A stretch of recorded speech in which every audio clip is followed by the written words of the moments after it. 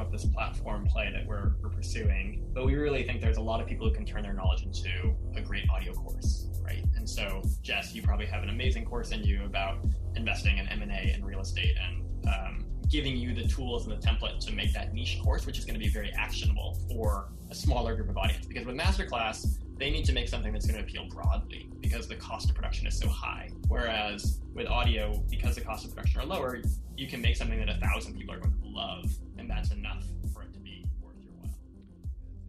Welcome to Innovation and Leadership, where I interview uncommonly high achievers like top investment fund managers, elite special operations soldiers, startup CEOs who sold their companies for billions of dollars, pro athletes, Hollywood filmmakers, really as many different kinds of experts as I can. The whole idea is to hear how they did it and then what advice they have for the rest of us that can be applied to the organizations we're trying to grow and innovate. Thanks for listening, and I hope you enjoyed today's show. Today on the show, I've got Warren Schaefer. If you missed part one, please go back and listen about Knowable, the audio-first platform. Warren, what's a better intro? What's a better elevator pitch for Knowable? Knowable is an audio-first learning platform. You can hear from some over 100 plus wonderful experts, and we make podcast-style courses that are ad-free and help you accomplish your goals faster. And they're really well produced because I already started listening to some people. But can you give us just a quick list of some of like the most successful entrepreneurs, for instance, that you guys have done stuff with so far? Alexis Ohanian is an investor in Knowable. He's also the host of one of our most popular courses, which is Launch a Startup. He's the co-founder of Reddit, and also recently has become more famous for being married to Serena Williams. He is a veteran entrepreneur and a veteran investor now in entrepreneurs. And he has made a course that he and I feel like I wish I would have had when I was starting out. So I think he's really somebody who's thoughtful about the entrepreneurship space and shares his insights in that course. He also talks with some other entrepreneurs like Michael Praisman, the founder of Everlane, Eddie Liu, who's the co-founder of Goat, and then you also hear from startup investors like Greg Bettinelli from Upfront Ventures, which is the biggest venture fund I think in Los Angeles. We have a course coming out with Scott Kelly. He's the astronaut who was in space the longest. I'm really looking forward to that course. He's a really inspiring human. And also Mark Bittman, the New York Times food critic, is doing a course on how to cook today. So I think that one will be really interesting for a lot of people too. That's cool. I'm interested in your thoughts of navigating doing something new where there's elements, like I told you what we're trying to do, build this big giant real estate investment trust, but just use completely different channels and go after instead of going after pension funds, go work with individuals, with you guys, I'm interested in what do you feel like are the principles or how do you make decisions when you're blazing a new path? Help me understand the question a little bit better, Jeff. So making decisions with... Yeah. So there's not a playbook of how audio first platforms are built, and you're building the company, you're building the category, you're trying to run the company, you're trying to raise money, you've got all this going on, and there's not the tried and true way to do it. How do you navigate those decisions when nobody knows the right way to do it? It's really tough. I think everyone's probably heard this adage of launching a startup is basically like jumping off a cliff and building an airplane on your way down. That's what it feels like. You are assembling in process. And so having a real clear problem statement is a really good North Star, because you can zig and zag, but ultimately you want to know where you want to end up, right? What solution, what problem is it that you're solving so that you can then find the solution that works best for that problem. So for me, Knowable was born out of a personal frustration, a personal problem, which was I wanted to keep learning in a structured way, but I didn't have time. And I felt like podcasts, right? I could listen to 100 podcasts from Guy Raz on how I built this, but I wasn't really getting tactical advice on how do I find my first 1,000 customers? How do I talk to a potential co-founder, right? So again, going back to this advice of solve a problem that you care about, focus on that problem, and then talk with other customers and socialize the idea to find the best solution for that problem. Why do you think so many of us don't talk to customers much and just assume we know their problems? It's one of those things that's, again, it's easy to say and hard to do to make the time. It feels like we kind of just know what customers want. And then every time I do a customer call, I always think, oh God, that was so valuable. I really, I don't know. I'm not sure the psychology of why we don't do it. Maybe it's probably one of those things that feels important, but not urgent. And like so much of to-dos, the important stuff gets waylaid by all the urgent stuff or the stuff that feels urgent. So unfortunately, you can run for weeks and not talk to a customer and not notice that it's hurting you, right? But long-term, it's really important.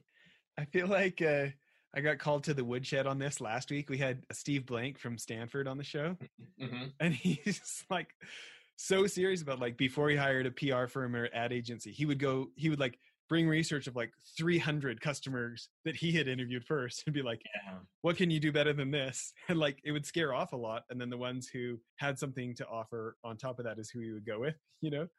But he just had like an intensity about that made me like look in the mirror and go like, yeah, I don't know if I've brought that level of sincerity and like relentlessness to that of like, you know, I don't know. So I'm interested. I don't know. It's a thing for me to think like, what should that look like systematically for us? And how can other people like have it not be that one thing that happened that once, but instead like part of the routine of how our startup grows? Any thoughts? Yeah, I agree with you. I wonder if there isn't one thing about it where you do enough customer interviews and they start to feel sort of repetitive because you're asking like the same questions. And so you start to see patterns emerge, which is great.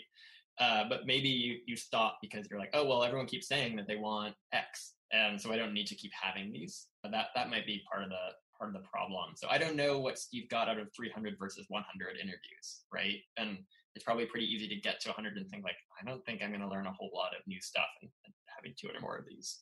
What we've done though is created a set list of questions, and now I have somebody on the operations team who helps me do interviews, and I'll join for them as I can, right? So I always say, invite me to all of them and I'll join as I can and pop in on them. But at least we know that we're getting some standardized information of areas where we can improve, ideas, crazy suggestions, frustrations, etc. So I'm interested, like, what do you feel like is one of the learnings you didn't expect or something from that?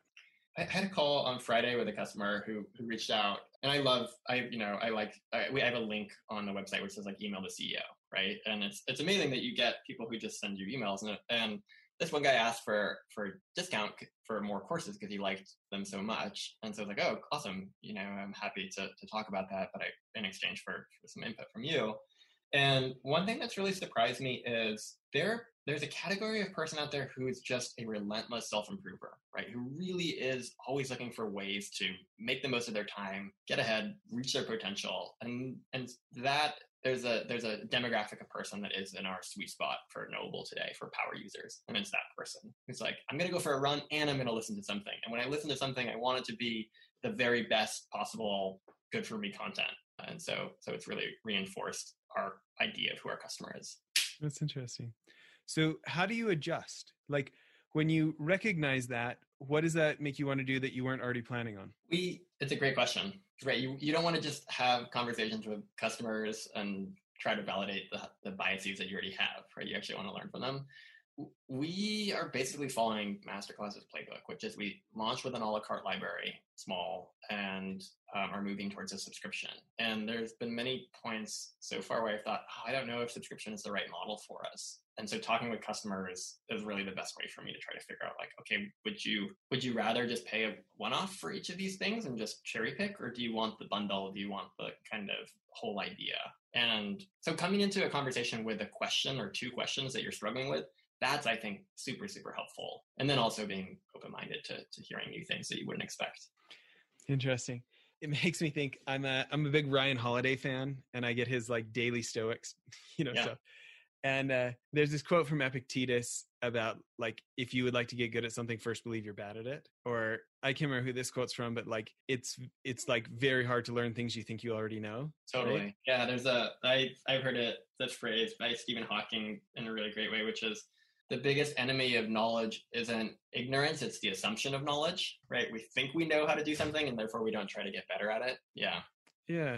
Well, one thing I'd be interested in your thoughts on is you've obviously got some very notable people who you've been able to track what you're doing.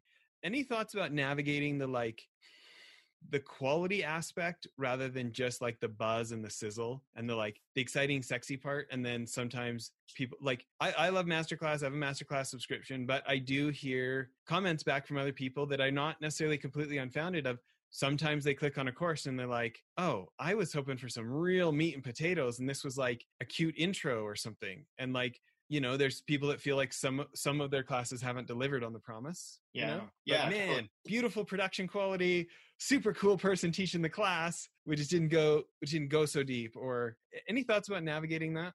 Yeah. It's something that we think about a lot. And there's a spectrum, right, of education and entertainment. And we really think of ourselves as being closer to the education side than masterclass. And the beauty of audio is that it allows production costs that are much cheaper, right? You can still have high quality audio without the big expense. And so we think, and I talked about this platform play that we're pursuing, but we really think there's a lot of people who can turn their knowledge into a great audio course, right? And so, Jess, you probably have an amazing course in you about investing in M&A and real estate, and giving you the tools and the template to make that niche course, which is going to be very actionable for a smaller group of audience. Because with Masterclass, they need to make something that's going to appeal broadly because the cost of production is so high. Whereas with audio, because the costs of production are lower, you can make something that 1,000 people are going to love, and that's enough for it to be worth your while. Yeah, that's an interesting distinction there. So we think for us, we think of ourselves as a curated knowledge marketplace, right? Rather than just being the sole creators of all content, allowing third parties to make niche content that goes deeper and might be more appealing to a more narrow audience. Yeah. Maybe shifting gears here a little bit, I think about, you look at all these years that you've been in the startup world and had some great successes and been able to spend time with a lot of folks that have, grown past the 100 million number, the billion number. In your mind, what do you see different about those CEOs compared to all the other people who they say the right things, they read the right things, they listen to the right audio first learning platforms? Okay. Yeah. But they just don't seem to accomplish what those very few do. What do you see different about those very few? It's a great question, Jess. I think that the people who I've seen do it, they work really hard. They're really obsessed over it. And it becomes, and they're also learners. They're adaptable. I'm thinking of the CEO of Goat, and he worked on another company for a few years before they pivoted to Goat. And it was Goat is, for those of you that don't know, and if you don't know, Jess, is now the largest sneaker marketplace in the world. And it is... Aren't they doing like over 100 million? It's a huge company. Yeah, it's pretty impressive what they've done. And I think in some ways, they are very passionate, but they're also able to hold space for the possibility of, I might be wrong, and I need to look at data and talk to people and see if this isn't working, I need to pivot to something better. So they're always kind of optimizing and solving a problem while still headed towards this bigger North Star. So how would you separate the people from that think they're doing that versus the people that are doing that? Or like, how could people listening to this go like, what could they test against? How can they try to self-evaluate? Am I just talking a good game, or am I really reaching that level that Warren's talking about as far as just personal input?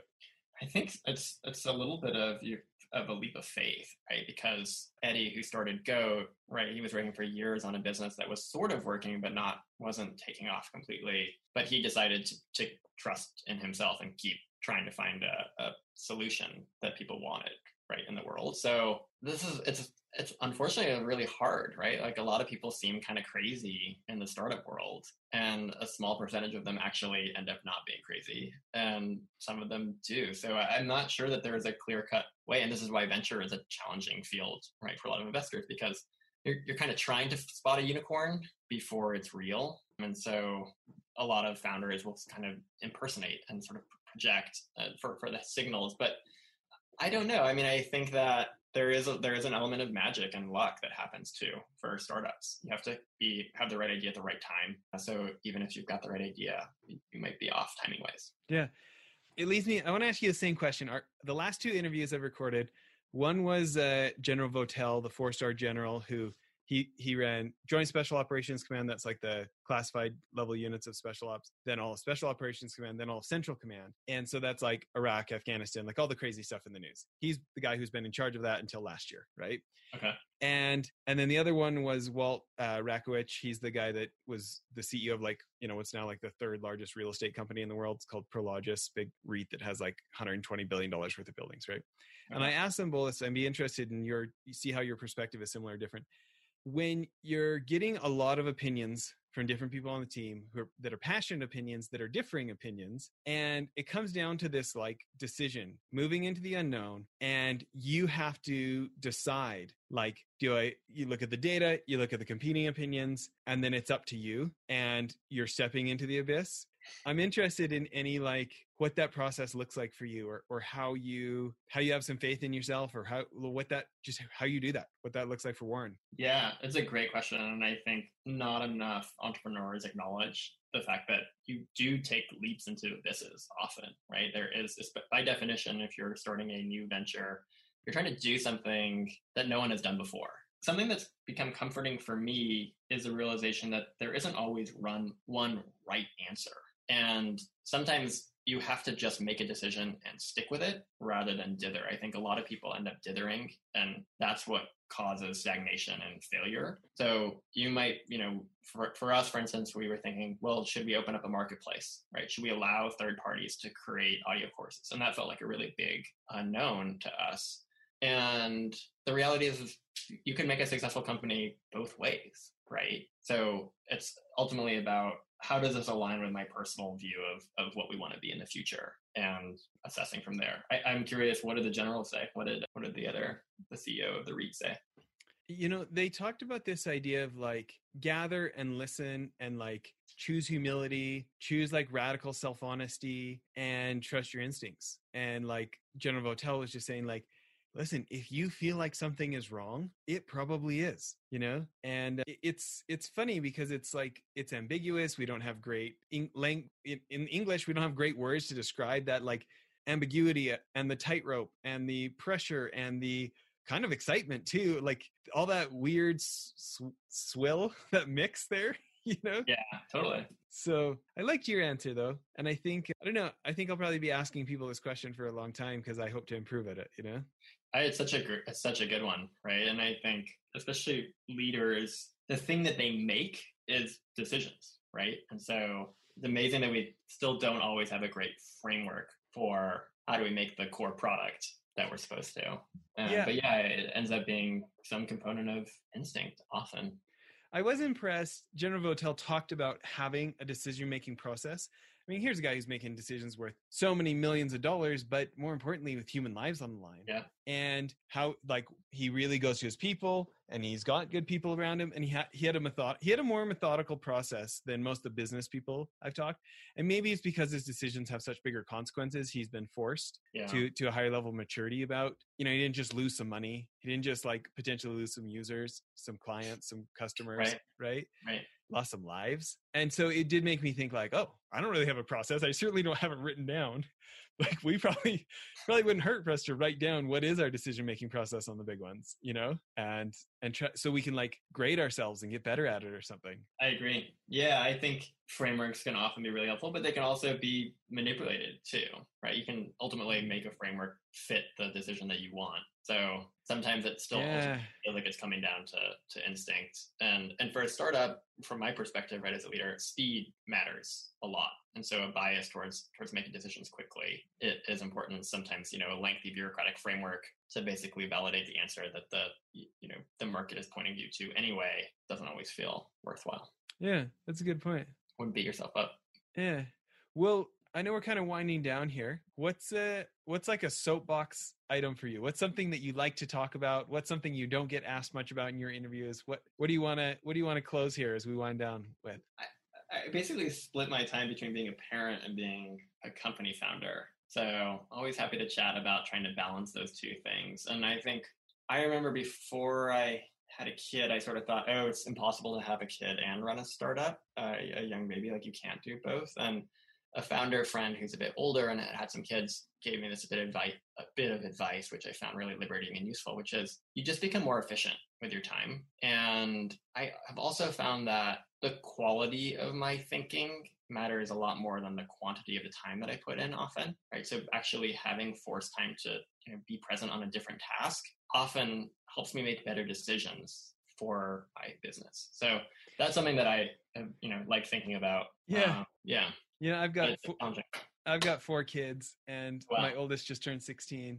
Congrats. And we've basically been doing startups, her whole life, right? Yeah. And it's funny, they don't take less time when they get older. Like, it's great because you have a built-in babysitter, and you and your wife can just like go to dinner without having to get. You're like, we're leaving kids, right? Yeah. But in other ways, they need more attention in different ways, and there's a lot more driving them around, and there's all this kind of stuff, right?